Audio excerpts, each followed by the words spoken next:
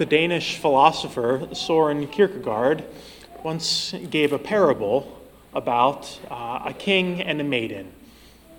In this parable, a king falls in love with a lowly maiden and wants to take her to be his wife. All of his courtiers and people around him said, "You're the king.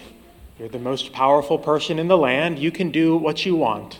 Just go down to her and take her back to yourself. Win her over with your power and your riches."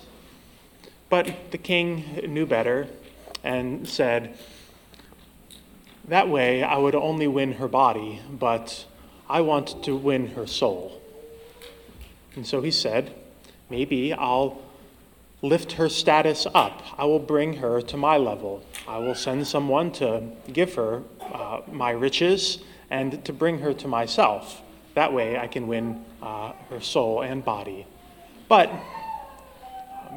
upon further reflection, he realized that way she would not fall in love with his own soul, but only the gifts that he has to give her. And so finally the king decided that he would take on the appearance of a peasant. That way he could go down to her level and make her fall in love with him, body and soul on her level.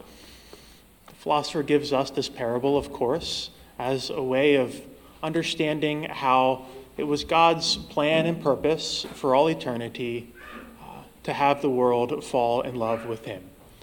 And if God was to win the hearts of all of his people, he would have to come and become one like us.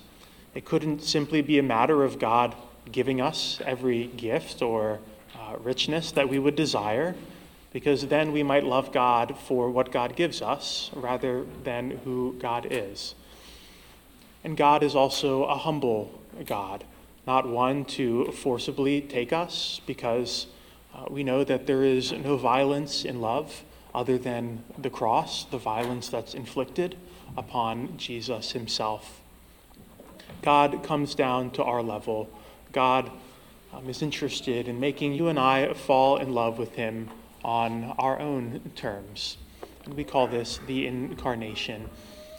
In our opening collect for Mass today, which is also a prayer that the priest prays silently while he's washing his hands and putting a little bit of water in the wine, and said, "By the mystery of this water and wine, may we come to share in the divinity of Christ, who humbled himself to share in our humanity."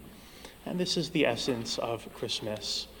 We fall in love with a God who humbled himself to share in our humanity. About 1,500 years ago, in one of the most famous Christmas sermons ever given by Pope St. Leo the Great, he wrote this. He says, "Christians, remember your dignity. And now that you share in God's own nature, do not return to sin, to your former condition. Bear in mind who is your head and of whose body you are a member. Do not forget that you have been rescued from the power of darkness and brought into the light of God's kingdom." Christmas is the celebration, the remembrance of our Christian dignity. Our Christian dignity does not come from having cultural power or influence, having positions of power in the world.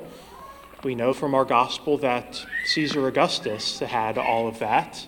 King Herod had all of that. But that was not the way the Lord chose to reveal his love, through human influence or power in the world.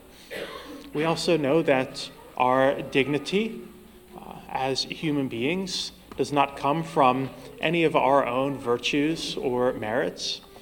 We all know that Christians are as liable to be unkind and unfriendly as anyone else at times, that our dignity as human beings comes not from any virtue or inherent character quality of our own. Our dignity comes from being loved by the King. Our dignity comes from being loved by the King. That's what we're called to remember on Christmas, that God doesn't love us because of any particular character quality, but God's love bestows on us our dignity. Because we are loved by God, we have an infinite human dignity to each and every human being on the face of this earth. This is the good news of great joy to all people, that God loves us. And so today, on this great day of the Lord's birth, remember your dignity. Remember that you are loved by the King.